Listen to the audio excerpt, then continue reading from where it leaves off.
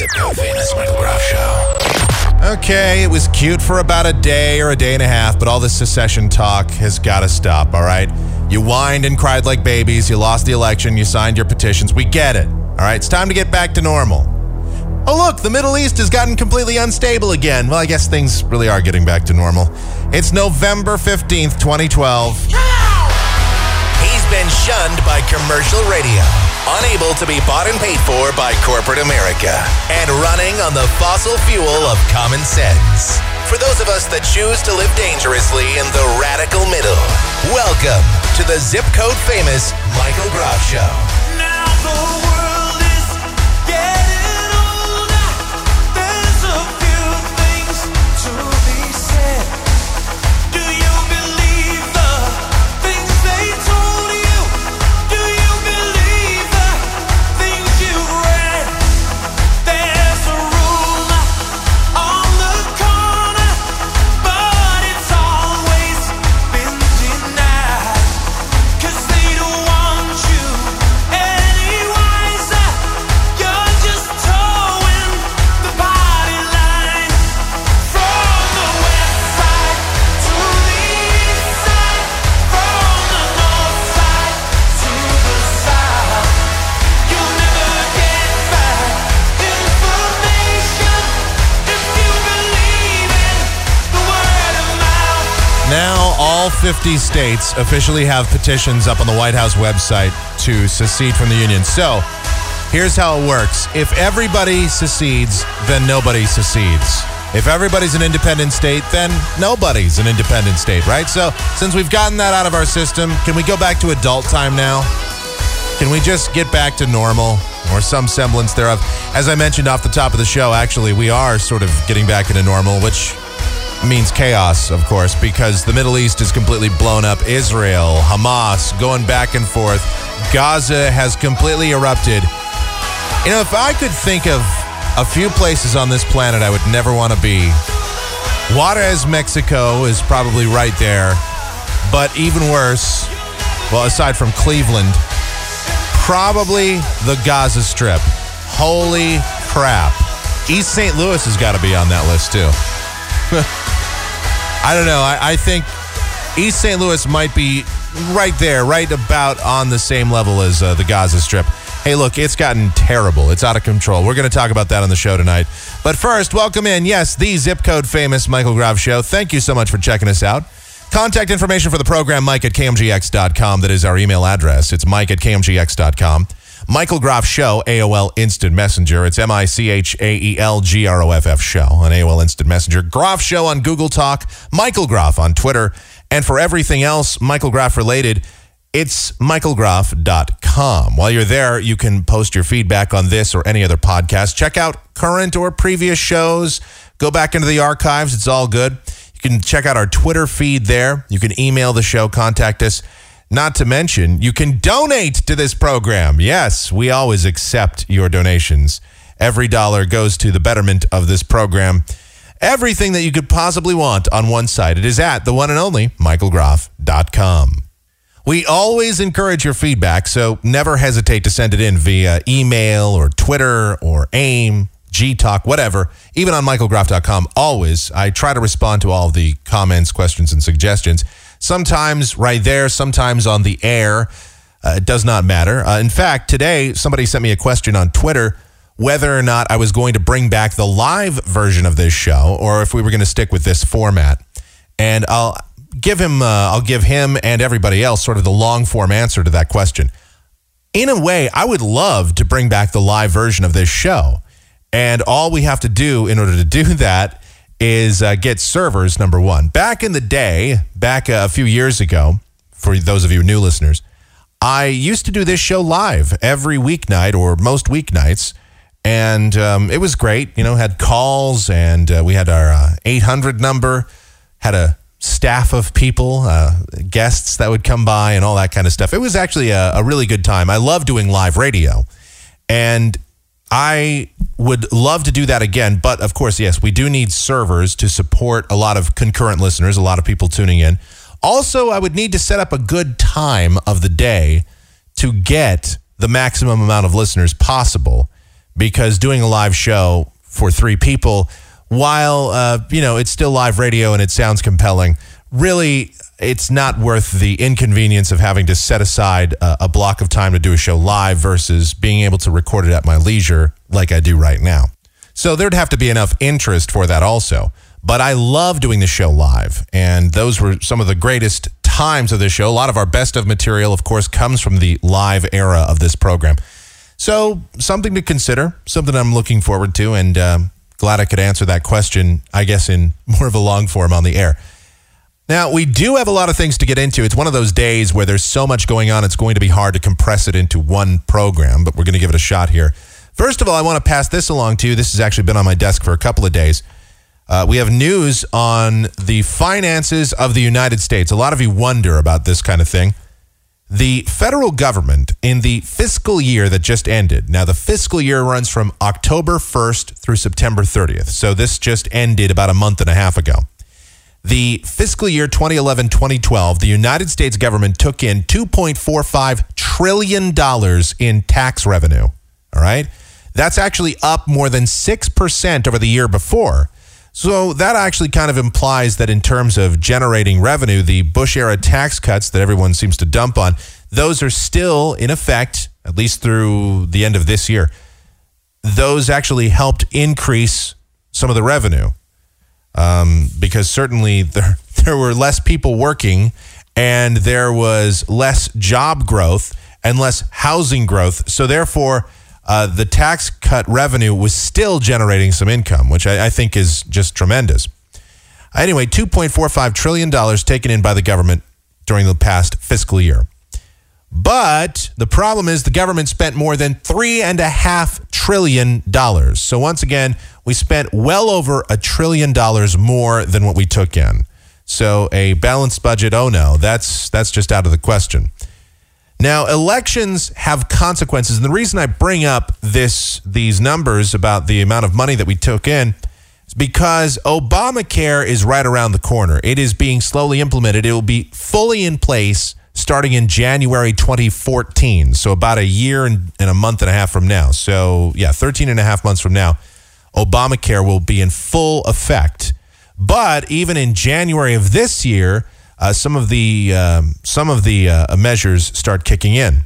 Business owners are really feeling the pinch because it will cost business owners a lot of money to be on Obamacare. You have to pay for every employee. If you have a business of more than 50 employees, you have to pay for each one of your employees. And failure to do so means you will pay a penalty or a fine or some type of punitive action, whatever they want to call it. They tried to call it a tax. They said, no, it's not a tax. They tried to call it a penalty. No, it's not a penalty. They tried to call it a fine. It's not really a fine.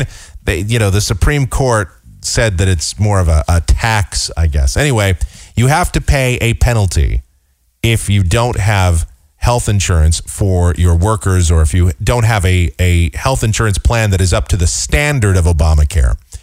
So businesses are saying, well, this sucks. We're going to have to pay a lot more money. I guess we'll just have to pass that along to the consumer and make cutbacks to our staff. Already, businesses are preparing for the inevitability of having to pay a lot more for Obamacare, and they are cutting employees' hours, they are cutting staff, they are raising prices, or they are implementing surcharges. Here's a story. This is Florida-based restaurant boss John Metz. He runs approximately 40 Denny's and owns the Hurricane Grill and Wings franchise. He has decided that he's going to start adding a 5% Obamacare surcharge to customers' bills and will reduce his employees' hours. With Obamacare due to be fully implemented in January 2014, Metz has justified his move by saying, it's the only alternative. I've got to pass on the cost to the consumers. The business owner is set to hold meetings in his restaurants in December where he will tell employees that because of Obamacare, we are going to be cutting front of house employees to under 30 hours effective immediately. Quote, I think it's a terrible thing. It's ridiculous that the maximum hours we can give people is 28 a week instead of 40, said Metz to the Huffington Post. Quote, It's going to force my employees to go out and get a second job.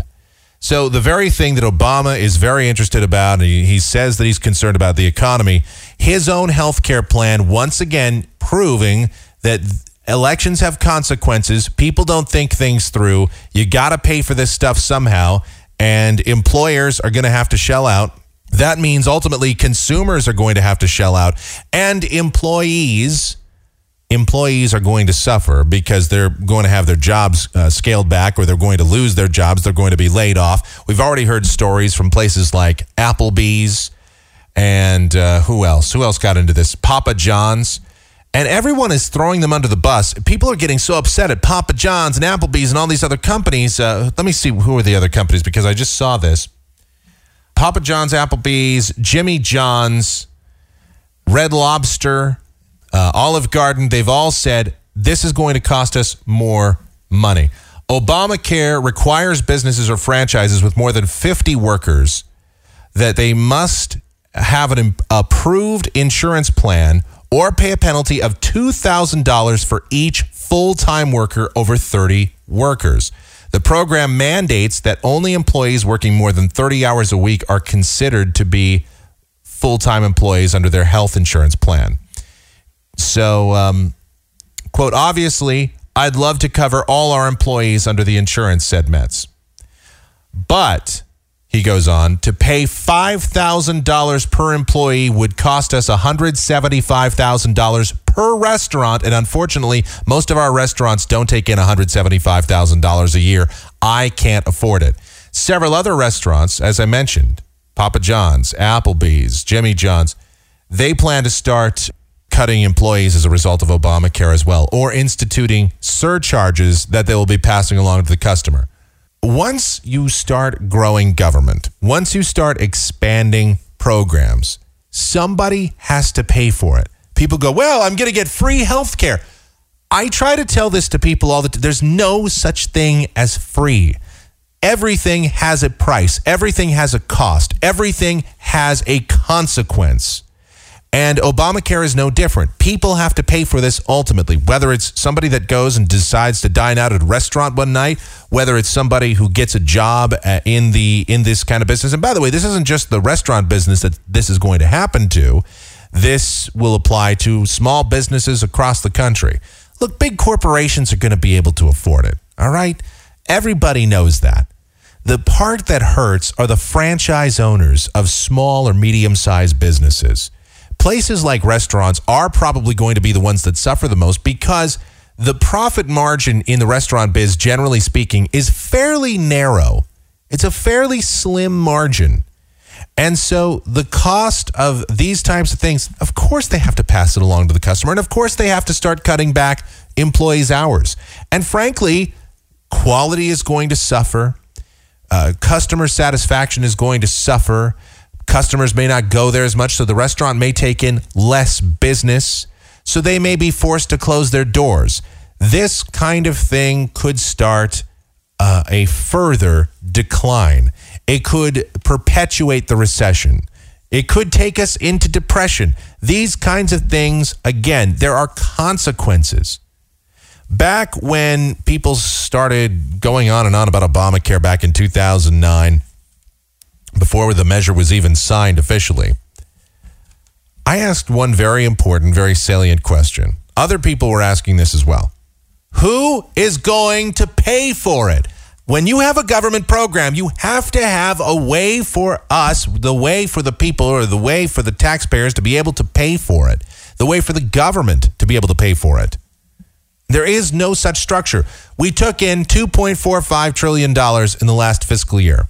We spent more than $3.5 trillion.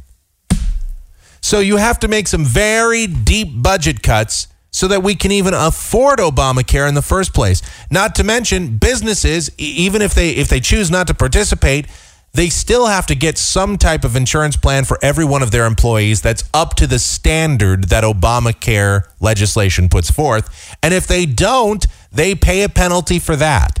So they either have to pay for the health insurance plan or pay a penalty for not participating. Either way, the restaurant now has to pay. The business is going to suffer. People don't understand this. It's just basic economics. I don't know why people don't get that. There's no such thing as a free lunch. I don't know how many times we have to say that on the show. Everything has a cost. And if you go to Denny's, you're going to pay for it. If you're an employee, you're going to pay for it. If you go to any restaurant, chances are you're going to wind up paying for it. They got to cover the cost of this somehow. All right, Superstorm Sandy, the economic fallout is beginning to be shown. There's a report out today that indicates that weekly jobless claims rose to 439,000, while consumer prices rose slightly last month as higher rents and costlier food offset cheaper gas. Separately, a reading on manufacturing in New York State showed that factory activity slowed in November for a fourth straight month. Superstorm Sandy drove the number of people seeking unemployment benefits up to a seasonally adjusted 439,000 last week, the highest level in 18 months. The Labor Department said Thursday that weekly applications increased by 78,000, mostly because a large number of the applicants were in states damaged by the storm. People can, of course, claim unemployment benefits in their workplace if it closes. And, of course, that would mean they don't get paid, so they can file for benefits. The storm has affected the claim data for the past 2 weeks and may distort reports for another 2 weeks, the department said. The 4-week average of applications, a less volatile number, increased to 383,750. So the point is, it was terrible. Terrible. The impact from this storm has been especially big on the job market.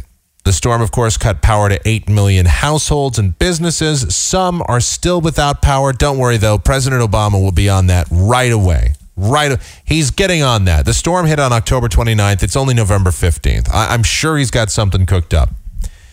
Before the storm distorted the figures, weekly applications had fluctuated between 360 to 390,000 since January. So obviously a major shift in those demographics because of the storm. This will mean probably the unemployment rate across the country is going to be holding steady probably for the month of November. It may even go up a tick as a result, in part, of this storm system. Inflation also went up as rental costs increased. So just a lot of bad economic news all the way around, and some of it directly related to Superstorm Sandy. They don't really know. They say now, actually, the cost of the storm could be now more than $70 billion worth of damage. $70 billion, making it one of the most costly storms ever. And that's pretty, of course, obviously, Hurricane Katrina was certainly more deadly in terms of lives lost, and Hurricane Andrew and Hugo and some of the other storms of the 80s and 90s, if adjusted to today's dollars, may be more costly. Nevertheless, Sandy is going to be up on the list, certainly in the top 10. What a total friggin' mess this whole thing has really turned out to be. The good news, though, is that private organizations, charitable outfits, private citizens are going in and they're helping out a lot of people that have been devastated, even more so than the federal government. The federal government's response may have been bad, but private response has been good. Once again, something else that the private sector does better than the federal government. What else is new? So I'm glad to see that.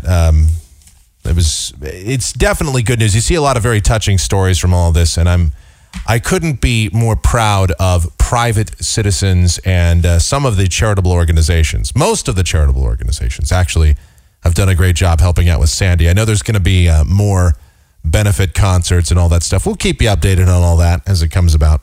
All right, I've got to take a break, and when we continue, we have a lot more stuff to get to. I've got to play you some crazy audio from CBS News. A CBS News correspondent says one of the most racist things you're ever going to hear, and it's directed, of course, at white people. And that's always good. Also, we have more information on the David Petraeus, Paula Broadwell, Jill Kelly love rectangle or octagon or whatever the hell it's up to now. There's more information. Paula Broadwell could be facing charges as a result of some of the sensitive information that she's had access to. there's certainly going to be a lot of fallout from this. The Benghazi cover-up, everything like that. We'll get you more about that. It's really, the newspapers are turning into tabloids as we speak. The National Enquirer has probably got to be loving this. They finally don't have to make up stories about Elvis and Madonna's love child and all this other kind of stuff. They can actually do semi-legitimate stories now. It's got to make them happy on some level, because before, the only place you could see these kinds of stories about affairs and love trysts and the weird stuff was in the Globe or the National Enquirer. It's right next to all the stories about aliens and rectal probes. I don't know. All right, so we'll certainly get into that. As I mentioned, the Michael Groff Show's Stupid News File, there's always good stuff in there. And I think we have to do a worst song of the week. I mean, we don't really have to. I don't know if I really want to. Prepare your ears for the devastation from that. And a whole lot more still coming up. Stick around. Airing on the side of common sense. This is the Zip Code Famous Michael Groff Show.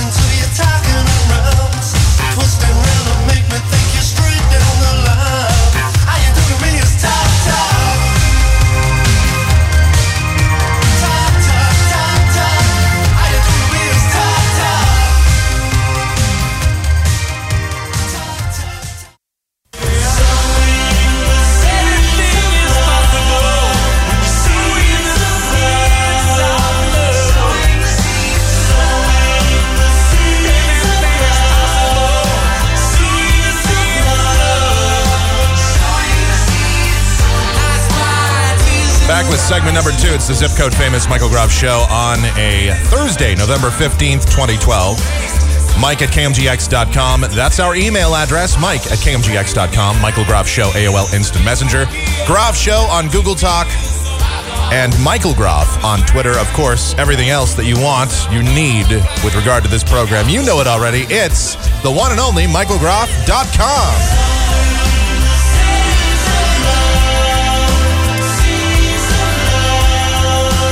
I don't know why this Paula Broadwell, General Petraeus, General Allen, Jill Kelly, everybody else, I don't know. It's up to a love dodecahedron. We've graduated from triangle, rectangle, pentagon. I mean, it's involving more and more people constantly. There's an investigation going on, of course, right now, or I should say, throughout today and tomorrow. I guess they're going to be continuing this panel investigation. And General Petraeus is actually going to appear before the Senate Friday regarding his knowledge of Libya. He's going to say that we knew exactly what happened within 24 hours. So he's going to say that he's very mystified that this Susan Rice, who is the U.S. ambassador to the UN, went on the public talk shows and said that this had to do with protests and this was about a YouTube video and all that, when we knew right away, we knew within 24 hours that that was not the case. And she continued to peddle that notion ever since the day that this happened. So this has become a very, very big deal. And obviously Petraeus, he's going to talk to everybody. President Obama has already spoken about this. Others are going to get involved. I'm sure Hillary Clinton will appear. We know that Leon Panetta, we know that others are going to make an appearance regarding this as well. So it has become a big mess. Now, the other part of this story is obviously, what about Paula Broadwell? Now, that is, of course, General Petraeus' mistress. Well, the FBI is launching a probe into exactly what it is that she knows about Libya, Benghazi, and anything else that could be sensitive information that the FBI doesn't want anybody else to know about. Certainly not a biographer, certainly not somebody that has as much access as she did. So they, in fact, have, they've done what they call a substantial investigation, and they have found a significant amount of classified information that was secured on a computer that they discovered in her Charlotte, North Carolina home. Now, the Investigators also found documents that Broadwell admitted taking from secure government buildings, a source told ABC News, adding that the government demanded that all of these documents be returned. The network said that the FBI and military were going through the material this morning, and prosecutors were deciding whether to charge her with a crime. Quote, that's why they were pulling out so much stuff from Broadwell's place, a source said, referring to the search carried out Monday night, just days after Petraeus resigned as director of the CIA.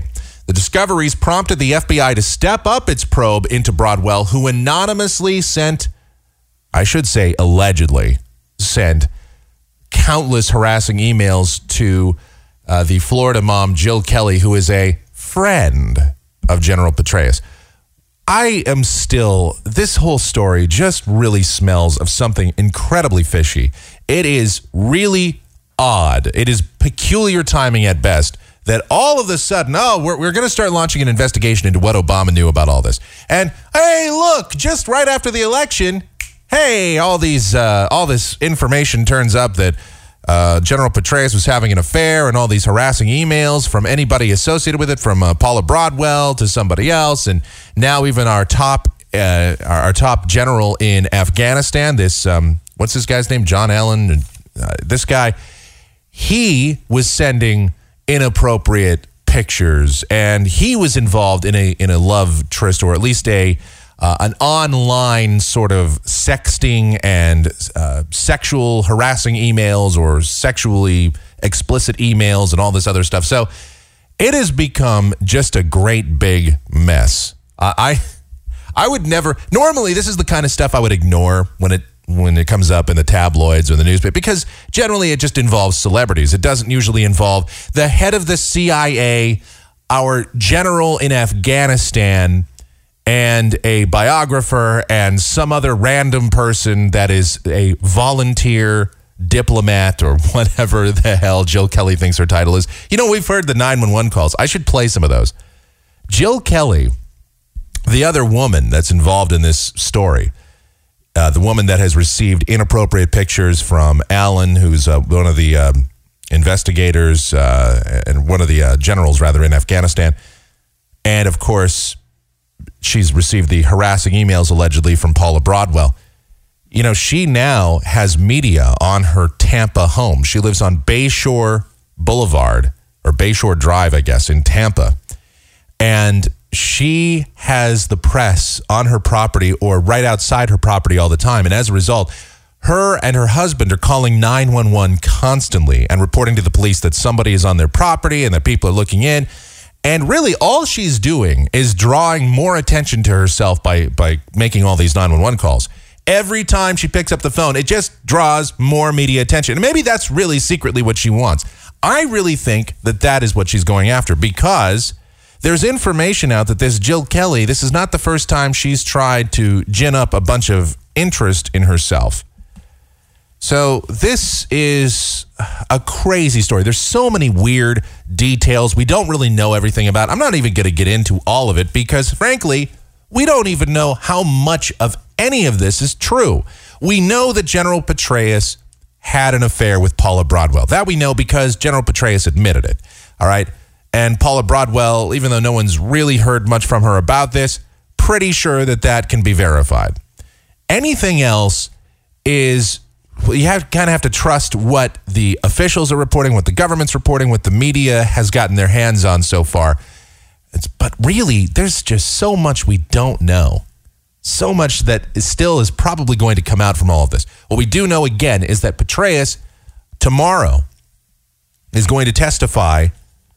He's going to appear before the Senate and tell us what he knew about Libya. Now, they've already tried to besmirch his character. And remember, David Petraeus has been the victim of character assassination before also.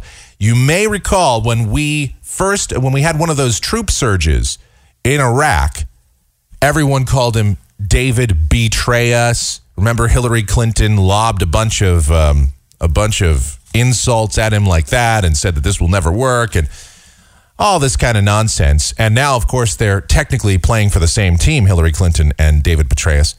But the character assassination back then, and even now with all of this stuff about his extramarital affairs and what he may or may not have known. But he says, hey, look, this is all mutually exclusive. I'm telling you the truth. In 24 hours, everybody knew exactly what happened in Libya, and that's all there is to know. And I hope that that's what it stays with. I hope that nobody gets up there and says to him, well, General, if you're capable of lying about an extramarital affair, what's to make us think that you're telling us the truth now? Broadwell, a former intelligence officer, had her high security clearance suspended yesterday by the Army, an official said.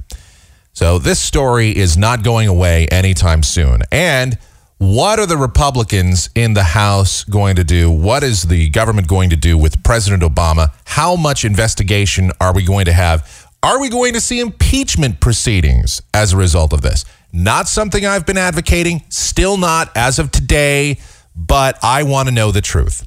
I do. And I think everybody needs to know the truth. And for people to just come out and blindly defend Barack Obama and the administration and the State Department and Hillary Clinton and everybody else involved, Leon Panetta, don't do that. Because really, if we've learned nothing about this government, and I know people drink the Kool-Aid. I know that there's so many people, well, there's more than 50% of the country that's still drinking the Obama Kool-Aid. All right? Don't drink the Kool-Aid. I'm telling you right now, if our government has taught us anything, whether it was in the Bush administration or the Clinton administration or just over the last 200 years, if there's one thing you need to know, it's that governments lie. People within governments lie. And why do they do it? Well, for various reasons, mainly to save face. This is one of those things. When I was thinking about this story the other day, the funny part about the Benghazi cover-up is that had the president just come out right away and said this was a terrorist attack and given us the details saying, look, they asked us for more security. We had 2 security agents there. We didn't necessarily feel that it was appropriate to send more security over there. They were the victims of a terrorist attack. Look, we dropped the ball and people are dead as a result. And it's terrible. And I feel absolutely awful about all of it. The State Department, people really, we as a government definitely failed these people. And I am truly and sincerely sorry for any of it. If he came out right away and said that and said, look, this is a terror organization affiliated with Al-Qaeda that was responsible for this. Ansar al-Sharia, I believe, was the name of the organization. If he had just said all that and given us all the details right away, right after it happened, do you know what would have happened to this story? Boom, it would have been gone. Nothing. This would have been not a big deal. Yeah, the Republicans would have bloviated about it a little while. They would have saber rattled a bit, but it would have been long gone by now. That happened over 2 months ago.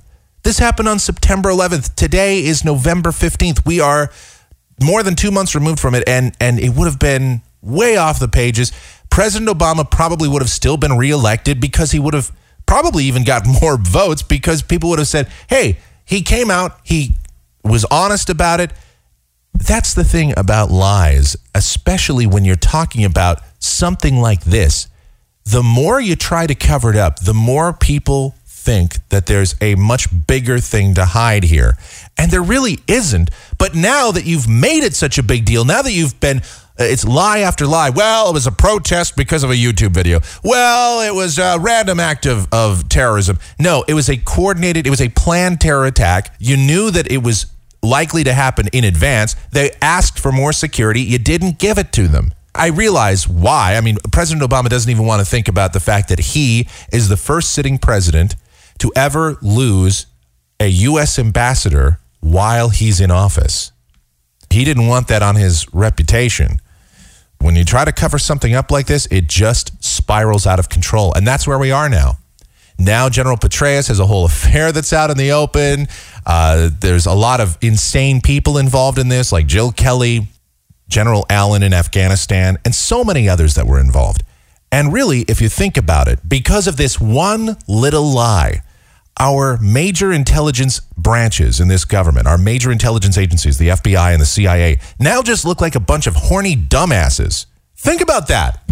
Because you couldn't come forward and just tell us what happened right away, now an investigation and the cover-up and everything else has revealed exactly the problem here, and that is, man, the FBI and the CIA are, well, number one, they don't really work well together. Now that we kind of knew, but they're just horny dumbasses. They really are. At the end of the day, that's That's crazy. They're a bunch of pervs.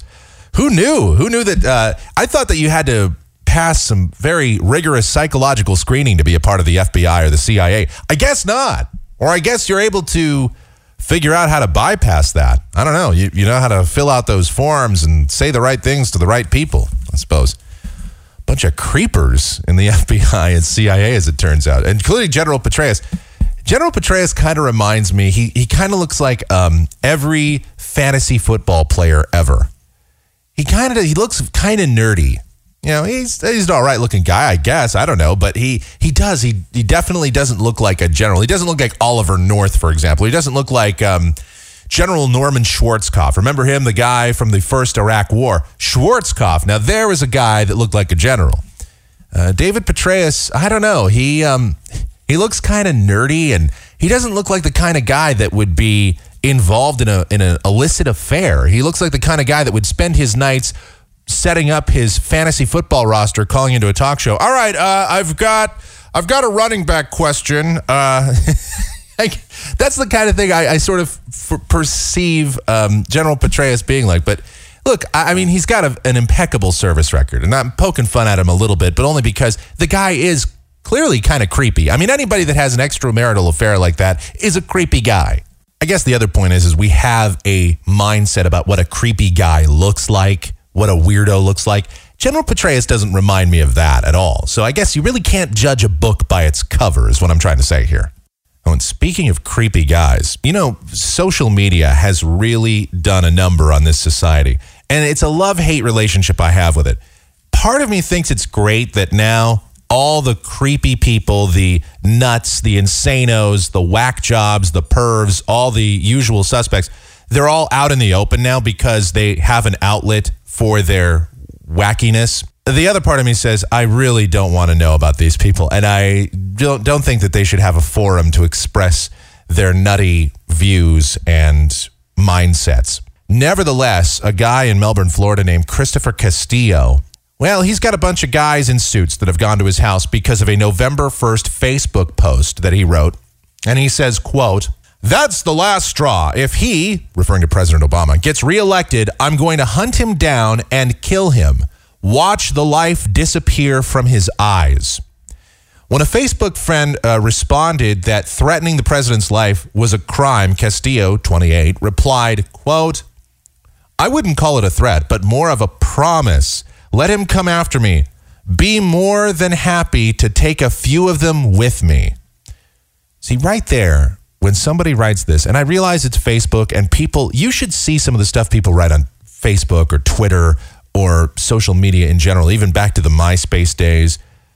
People will write anything, and they think that there's no consequence to what they say. This happened on election night, too. There have been a bunch of people that have been investigated for their Twitter posts. I saw a few of them, and it's just insane how angry and how crazy people get. And I think alcohol probably has something to do with a few of these people.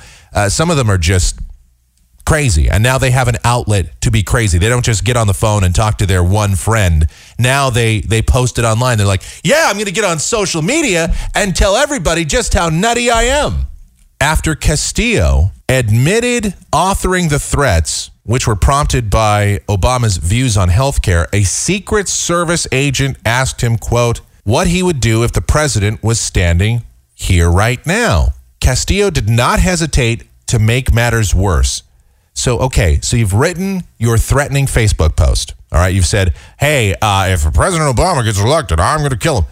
And then your friend on Facebook says, hey, man, just so you know, threatening the president, not a good idea. And he goes, hey, I don't care. I'll take, if anybody shows up, I'll take him with me. So then the Secret Service agent knocks at your door and says to you, I've got a few questions, sir, about your Facebook post. For example, what would you do if the president was standing here right now? And you say to him, quote, scream and yell at him and tell him he was a terrorist. When Agent Charles Johnson then told Castillo that his statements were in violation of federal law, Castillo remarked, quote, it did not matter. Wow. Castillo was arrested today on a felony complaint filed in U.S. District Court in Orlando, Florida. He will remain in custody until pre-trial services. Officials can outfit him with a GPS monitoring device. So now they're gonna slap an ankle bracelet on this guy or something. The original threat against Obama can no longer be found on Castillo's Facebook page, which lists his occupation as a car detailer at a BMW dealership in Melbourne. Maybe it's time for a little public service announcement. Just so you people know, threatening anyone's life is a crime. Threatening the life of a head of state or a congressman of any sort or the president of the United States or any world leader, that is a federal crime. And in the case of other world leaders, it could be an international crime. You will go to jail for a long, long time. You will be locked away. No one will hear or see you again for quite a while. They take that stuff pretty seriously. And I understand that the FBI, the CIA, the Secret Service, they're pretty busy right now. They're, they're way down deep in these love trysts. But I'll tell you what, they're still good enough to track down the yokels that would post these kind of threatening things on Twitter and Facebook and any other source. Don't do it. Really not worth it. Don't even joke about it. People get so angry. It's so weird. People get so upset, and they think, probably because of alcohol, they go on there, I'm gonna tell the president just what I think about them. I'm gonna write me a post up bears on them and that Twitters and that Facebook. I'm gonna go on theirs. I'm gonna get on the pewter and I'm gonna write him something right now. I'll tell you. In retrospect, it was probably a bad idea to let the South have the internet. Now that I think about it, I'm gonna get on that pewter. Yeah, until you guys figure out your book learning, I don't think you should really have access to the pewter, all right? Or the interwebs or any of that stuff. Oh, boy. All right, coming up after the break, we have a lot more stuff. The Michael Groff Show Stupid News File continues. I've got some great audio I want to play for you also about a very racist woman on CBS News. This is an actual CBS News correspondent that is very racist, has some interesting remarks. You'll get to hear those. And so much more, whatever we can come up with. I think we have a worst song of the week that we have to get for you as well. That and anything else we can come up with. It's all straight ahead. Stick around. Proving there's never a shortage of things to criticize. You're listening to the Zip Code Famous Michael Groff Show.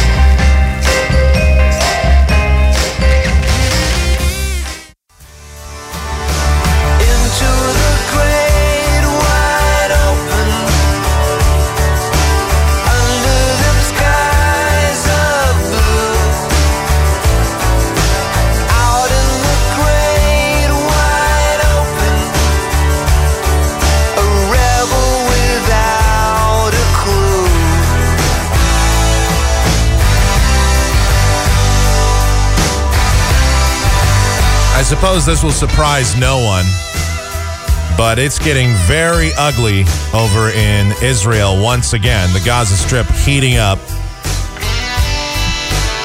I don't know why people say that the Middle East is unstable or getting unstable. It's always been unstable. It's like a chemical reaction that's constantly going, or a volcano that's always percolating, sending off steam into the sky and occasionally blasting out molten rock and ash and smoke.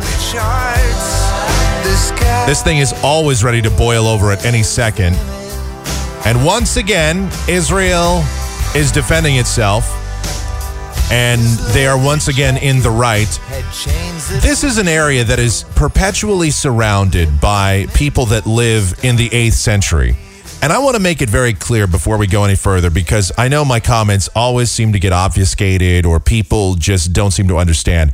I'm not saying that everybody that's in Jordan or Syria or Iran or Lebanon or Saudi Arabia, I'm not saying everybody there is some backwards 8th century dwelling, Stone Age living freak. But let's face it, the majority of the people over there and the laws that govern many of the countries that surround Israel are very backwards. It's a very backwards culture and mentality. And here is Israel. They're living in the 21st century. They're an industrialized nation just trying to live peacefully in a region where they are roundly hated. When the governments of surrounding nations indoctrinate their people to hate Israel, this is the kind of thing that they have to live with in the region. They're constantly fighting with the Palestinians and the terrorist organizations like Hezbollah and Hamas, and having to deal with Iran and Ahmadinejad and these other wackos and Al-Qaeda and everybody that predominantly hates the Jews in that region. So they're surrounded by this kind of crap. And so Israel finally does something. They sent an armed drone in to take out one of these heads of Hamas, that terrorist organization that inhabits the area. And it just has blown up from there. 5 Palestinians were killed by Israeli airstrikes on Thursday morning as militants fired around 250 rockets into Israel, killing 3 Israelis. The latest violence raised the total number of Gazans killed by Israeli airstrikes since Wednesday to 15. At least 120 other residents in the coastal enclave have been injured, according to medics. In the same period, Gaza rockets killed 3 Israelis and injured another 5 in a direct hit on a residential building in the southern town of Kiryat. This, according to Israeli police, quote, "We have 3 killed," spokesperson Luba Samari told the AFP news agency, saying that 4 other people were also injured in a direct hit on a house in the town 30 kilometers north of the Gaza Strip. The fighting began, of course, when Israel assassinated Ahmad al-Jabari, who is the head of Hamas military wing. This was an airstrike on his car with one of those armed drones. Jabari's bodyguard and son were also killed in the strike. Thursday's rocket attack into Kiryat Malahai was claimed by Jabari's group, Ezzeddine al-Qassam Brigade. They are... This is a statement, I guess, on the Hamas website. As some of you may know, Hezbollah and Hamas and these other groups, they're not like all the other jackasses that inhabit the region. They're not stuck in the 8th century. They're fully 21st century capable. They have the interwebs and everything. They actually have websites, a public relations department, spokespeople. I'm not making this up. They have TV stations. The Hezbollah has a TV station. They have media outlets. They have a Facebook and Twitter presence and websites. This is the fact that Israel allows these people to exist is frankly amazing to me. If I was in charge, they would have been gone so long ago. You never would have known that they were around. It's remarkable. So 250 rocket attacks, it goes on and on. Israel authorities, yes, they said 250 rockets and mortars were fired by Hamas and other armed groups from Gaza as of Thursday afternoon.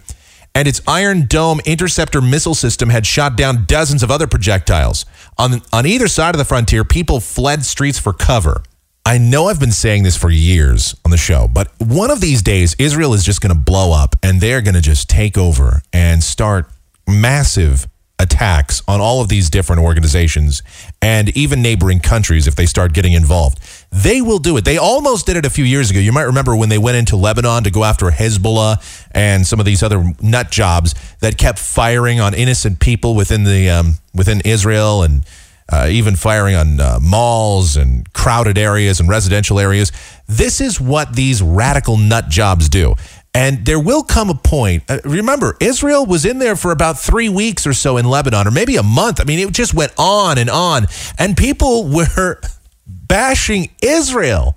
It shows you the anti-Semitism that runs deep all across not only the region, but really the world. Remember, France was denouncing Israel, and people in the UN were just begging for sanctions and punishments and penalties against Israel, for God's sake, because I don't know, what are they doing? Defending themselves? That's what they've been doing all along. Ever since they've become a country, they've had to endure attacks from the Palestinians and suicide bombings and Hezbollah and Hamas and Syria and Iran that funds some of these terrorist groups and Al-Qaeda and Ansar al-Sharia and these other nuts that all want the Jews to be eliminated. If it were up to them, they would have another Hitler-style genocide against Israel. They would.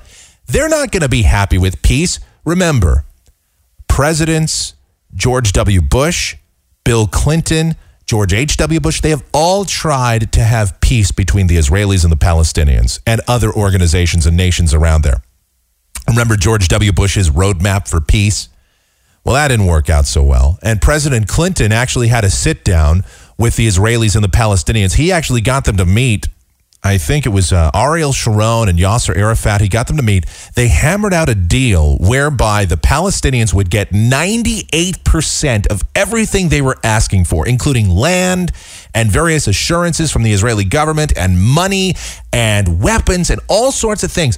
And they were going to get almost everything they wanted. And the Palestinians said no. Why did they say no? Because they don't want that. They don't want peace. They want the Jews to be gone. And remember, of course, the Palestinians are hated by all the other Arab nations around there. None of the other nations wanted to take in the Palestinians and give them their own little state within those countries. Egypt threw them out. Lebanon threw them out. Jordan threw them out. So they're sort of like a nomadic people themselves. They have never been wanted. So now they said, all right, well, we'll just take land from the Jews. That's what we're going to do. And the Israelis have always been so helpful. They've been very compromising to the Palestinians over the years and to these other terror groups. And I say, why? Because they want so desperately to have peace. They don't want to blow up everything in the region. But at what cost, at what point do you just say, all right, it's not worth it anymore. We have tried and tried and tried. And these people, they don't want peace. And I'm not saying every Palestinian is like this, or everybody that's in Iran is indoctrinated to hate the Jews, or Syria. Although I can pretty much say anyone that's involved with Hezbollah or Hamas or Al-Qaeda or Ansar al-Sharia or any terrorist organization, they want to blow up the Jews. I mean, that is very obvious. But a lot of people, a majority opinion in that region is that they won't be happy until the state of Israel is gone. That's it. They won't be happy until the Jews don't exist anymore. The thing that you should remember about groups such as the Palestinians or Hamas or Hezbollah, you cannot reason with unreasonable people. It has been proven time and again that even if you hammer out an agreement, they'll abide by it for a little while until it no longer suits them, and they'll start lobbing rocket-propelled grenades into malls or fairs or residential areas. It keeps happening again and again. And Israel is reaching the breaking point. And I know if I were in charge of a country that was being attacked constantly, daily almost, here in the United States, we're fairly fortunate, all right? And I don't want to diminish what's happened, but we've really not been the victim of many terrorist attacks. Yes, we had the big one on 9/11, 2001, and 3,000 people were killed. And we had an attack on the USS Cole back in 2000, all right? Although that wasn't on United States soil, it was still a U.S. ship attacked by a terrorist group. We had, obviously, the Benghazi situation in September 11th of this year. But really, compared to Israel, we've had 3 major terrorist attacks on the United States or United States vessels in the course of the last 12 years. Obviously, we've had a few more on embassies and on individuals across, and certainly in Iraq and Afghanistan. I'm not talking about that necessarily, but just major terrorist attacks. Israel has major terrorist attacks that occur every day. They have to put up with this constantly. So I think it's gotten to the point for them that they're just tired of it. They know that peace is just an impossible pipe dream, and they need to start taking some serious action. And I think the United States needs to finally take the position of stepping back and saying to Israel, you know what? You guys do whatever you've got to do. We're not going to tie your hands anymore. We're not going to tell you not to do it. We really don't want you to start dropping nuclear weapons, all right? We still kind of have that proviso. But anything else, you know what? Go for it. We're tired of it too. You do whatever you want. Because the United States really shouldn't be involved in these areas anyway. Israel is more than capable of taking care of themselves if they want to. They have Israeli Mossad. They have the most advanced intelligence in the world. It's just that simple. They know where Hamas is located. They know where Hezbollah is. They know where the bad guys are in Syria and Lebanon and Jordan and surrounding areas. They know what they have to do if necessary. They know where Iran is building their nuclear program.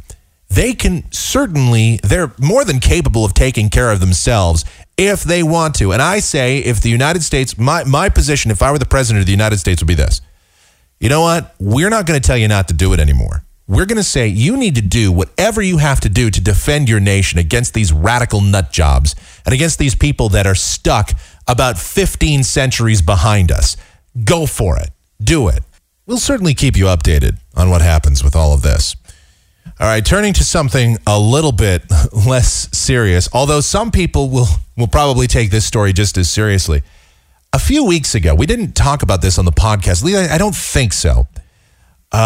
So George Lucas sold the Star Wars empire to Disney. Yes, believe it or not, of all the places he could have sold his cash cow, George Lucas finally said, all right, I'm going to sell this thing. I'm getting up in my age here. I'm getting on in the years. Guess I'll sell Star Wars. Why not? And he sold it to Disney, of all people, for $4 billion or $4.5 billion. Just a ridiculous amount of money. And I know a lot of people were upset saying, oh my God, now we're going to turn it into like Pixar animation and it's going to be like Mickey Mouse is associated with Star Wars. We can expect more characters like Jar Jar Binks in the future. Like, I thought the first three Star Wars, and I mean, when I say the first three, I mean from 1977 till 1985, I thought that the original Star Wars movies were great. I thought that Episode 1, The Phantom Menace and Revenge of the Sith and all these, and Attack of the Clones, I thought those were bad. They had some good parts to them, but I thought that they were just bad by comparison. And now Disney has taken over.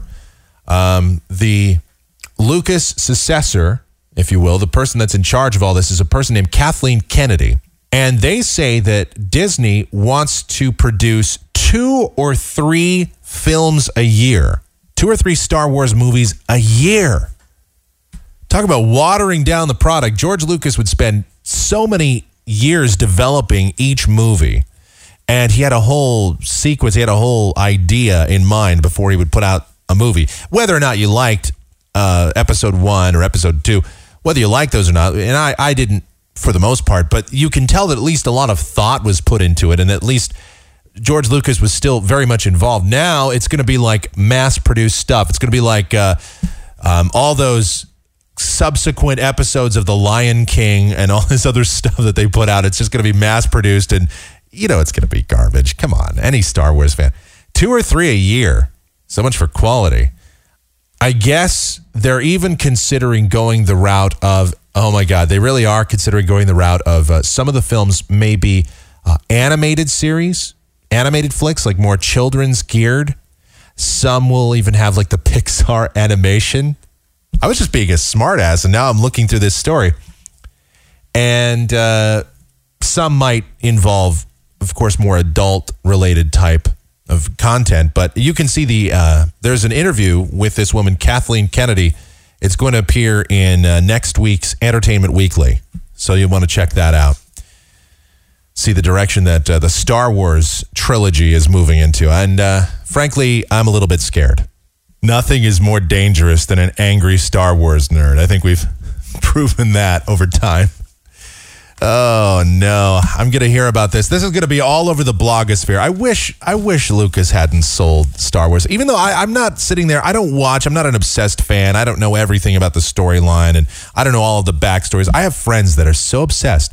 They watch Star Wars constantly. Like even the original movies, they watch them over and over and over, and they know everything that's in the books and all that stuff. Don't piss off those people, because I know some of those people, and I like some of those people, but oh, the rants I'm going to be hearing. Way to go, Disney. Thanks a lot, George Lucas. Just screw all of you. All right. I do have some interesting audio here to play for you. This is from MSNBC. Melissa Harris Perry, I guess, is the show. And there's several interesting comments that are made in this clip. None more interesting than one from a CBS News correspondent that you'll hear. This is about a 1 minute, 15 second clip. Just fascinating, bizarre, and racist crap coming out of the mouths of, there's a panel of 4 people here, I guess. And I think 3 of them are black. And you're going to get some very interesting takes on white people in this clip. Here we go. This is very bizarre stuff. Well, it's from MSNBC, so what more would you expect? So we know that these minority groups will only continue to grow until people of color in the United States are the majority. But demographics are not electoral destiny.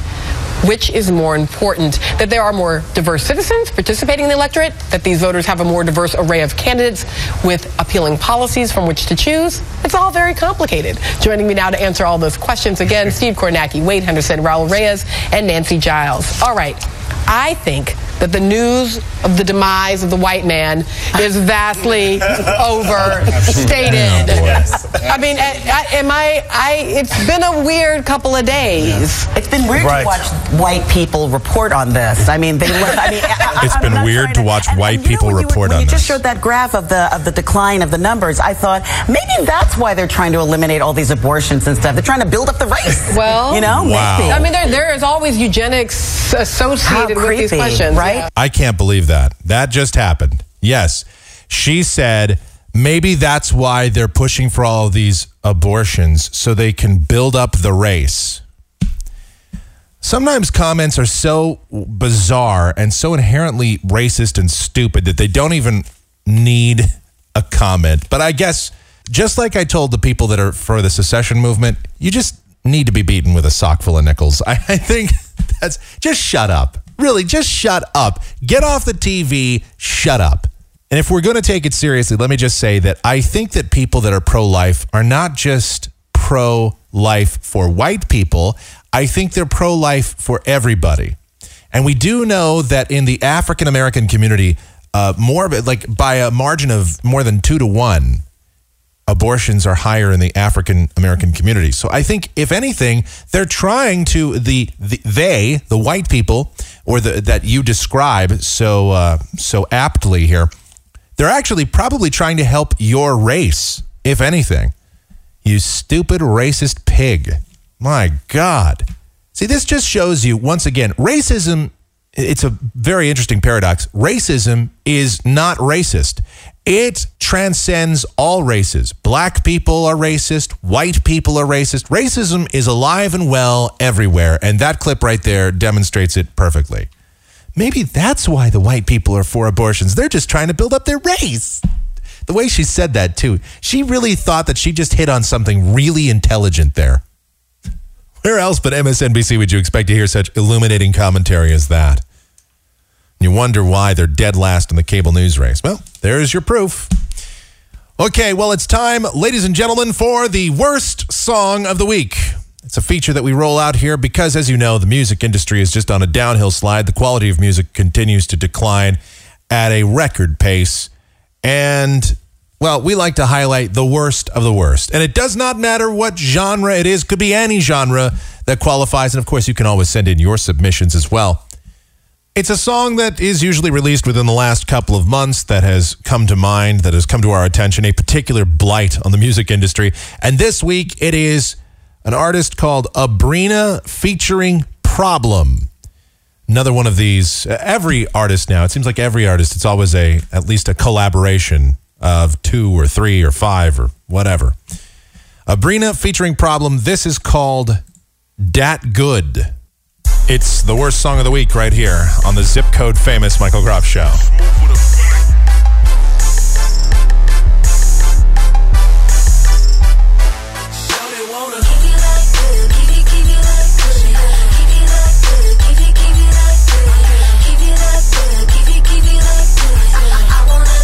I hope you like this refrain. You're going to be hearing a lot more of it.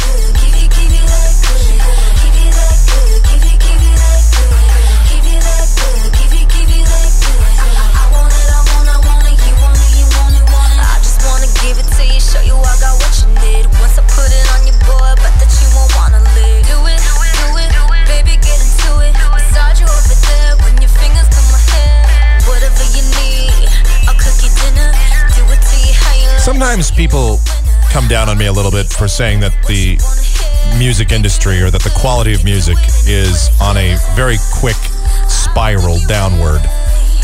But how much more evidence do you need to prove that case?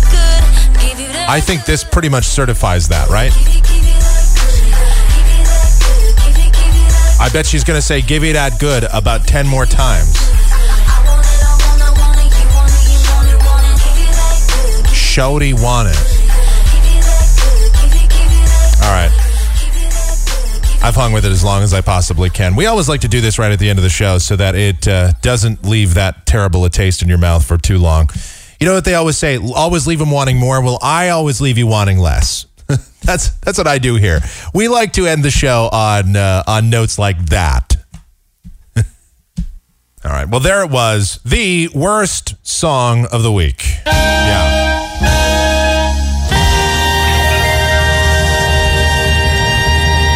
Whether you like it or not, we always try to incorporate features like that into the program because, you know, secretly you look forward to that.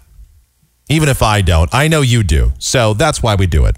And of course, if you'd like to submit something for Worst Song of the Week, you can certainly pass that along to us.